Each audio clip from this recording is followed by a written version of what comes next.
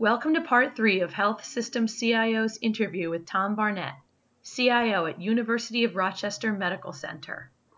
In this segment, Barnett talks about what he believes are the keys to ensuring a successful EHR rollout, why even though a digital strategy is critical, it still has to take a back seat to implementation and optimization, and the screening tool that has turned out to be a game changer for his team. The following Health System CIO podcast is brought to you by LK, a nationwide leader in healthcare connectivity. Decommission your legacy systems with LK Archive. All systems, all data, one consolidated solution. Retain 100% of your legacy data at 20% of the cost with LK Archive. For more information, visit lk.com. That's ELLKAY.com. You mentioned before about the affiliated hospitals being on a multi-year plan to go to Epic. And can you just talk a little bit about where that is right now or what that timeline looks like? Sure. So one of our hospitals, it is our Thompson Hospital. We just went live all things Epic for them, so revenue cycle and clinicals, February of this year. And that's the first of kind of our 4 affiliate hospitals. Now it's a matter of, as we work through the rest, we've got a smaller dedicated team that's kind of like the advanced team, but they help us map the clinical workflows. Here's the typical type of build you're going to receive, and we just like to help prepare that organization from a change management perspective.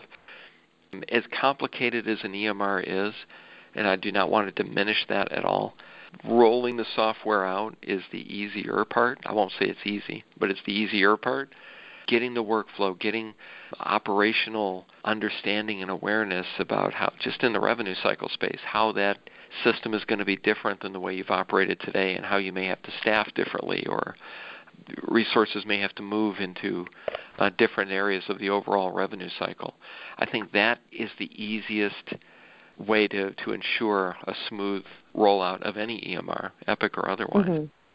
So we like to work with those for 3 to 4 months ahead of time before we start doing any of the specific build and then the ultimate launch for them. Right. Okay. So you were at North Shore University Health System. That was your last role. From what I had seen just in doing some research, there were kind of a lot of big initiatives there. And being part of that type of organization, large, complex, I'm sure that was really good preparation for this role. And do you find that you're able to really kind of leverage some of those learnings? Absolutely. North Shore is a phenomenal organization, and they are doing a lot of very innovative things in the technology space.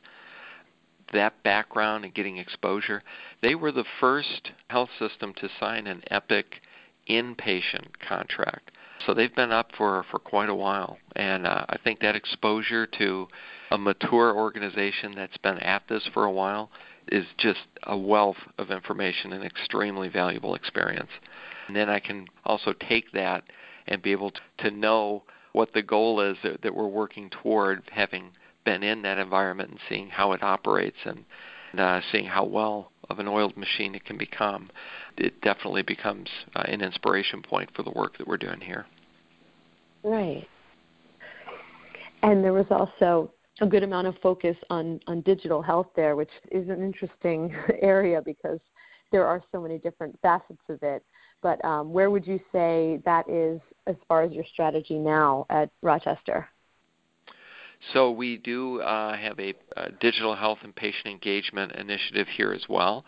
I think it is balancing that priority along with a lot of the stabilization phase of having launched an extremely large revenue cycle system.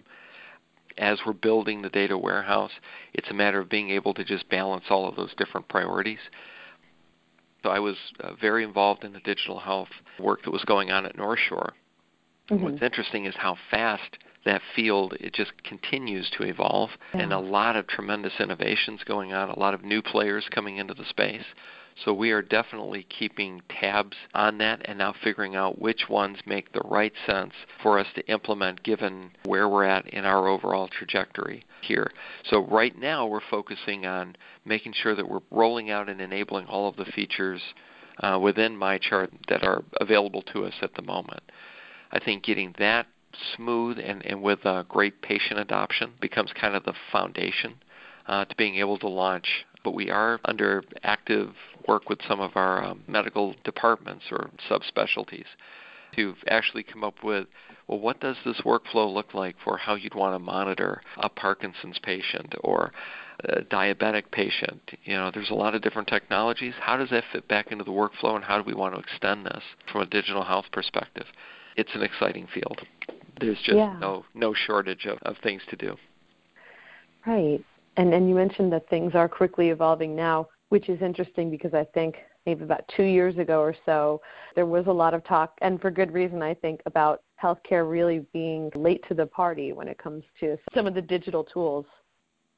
Yes, and I think as different groups have really begun to bring the focus, so a couple of them, it doesn't pertain to digital health per se, but just seeing the enormous inroads that blockchain is making and some of the opportunities that a use case that it could be really good for in a healthcare space, and seeing the number of companies that are beginning to incubate ideas around that space, very similar to the digital health as well. There is so much going on in the consumer space, and I think that just ports itself naturally, whether it's exploring things as mechanical as drone delivery, but the smartphone has just been the catalyst for a lot of that. From just a patient-reported outcomes perspective, that just gives you a tremendous platform. In the older days of, let's say, pure Microsoft type of world, where you needed different drivers to handle all these different peripherals and how do things plug together, the smartphone is integrated, everything works, the drivers are invisible to you, it's a perfect form factor, and it becomes an incredible launching point for the medical world. Right. Yeah, it is so interesting to see, especially because we're all consumers of healthcare as well.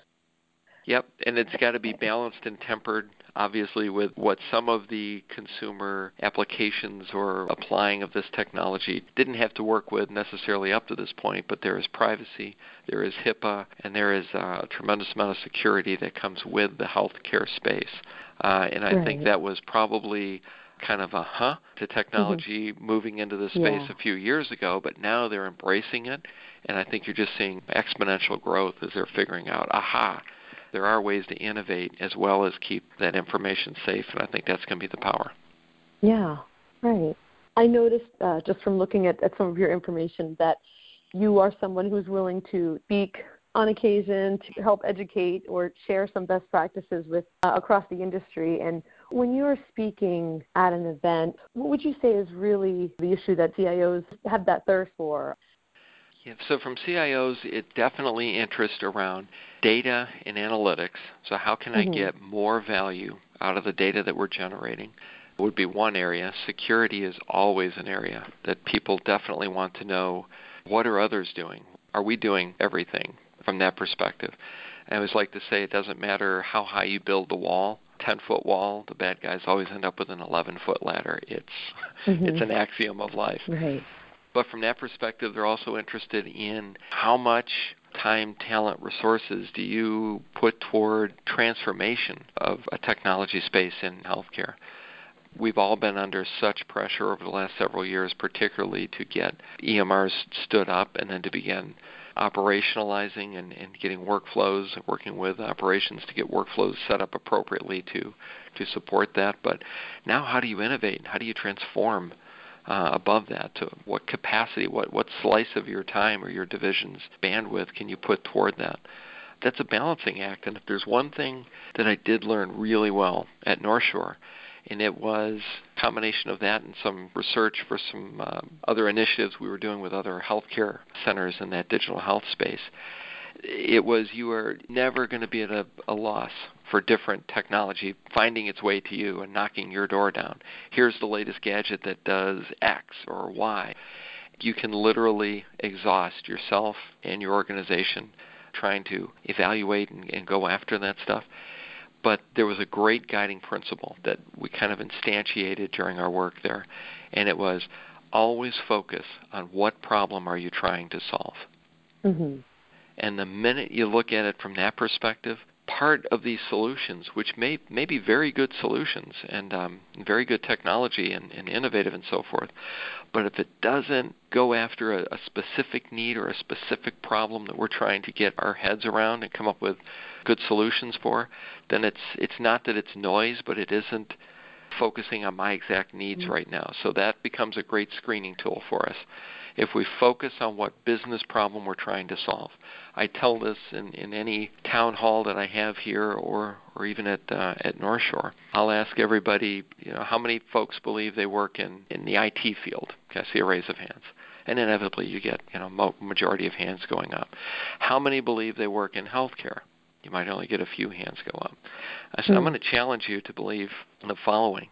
You are all healthcare employees. You don't specialize in surgery. You may not specialize in being a radiologist. You specialize in technology. So your job, first and foremost, is it to understand how the EMR is configured? Sure. That's important. Understanding server back-end structures or RAID arrays? Absolutely. But your primary job is you're a healthcare employee. You learn all the other and stay aware of those technology aspects in order to know how to apply them to support the healthcare workflows and when to bring forth to our operational counterparts, hey, here is something that may help you with X, whatever that could be. That moves you from being a service provider as an IT shop, which is just tell me what you want me to do and I'll do it, to becoming that transformational partner. That's the key to getting IT folks to be at the table when operations is truly looking at how are we going to make our business more efficient, affect patient outcomes, and so forth.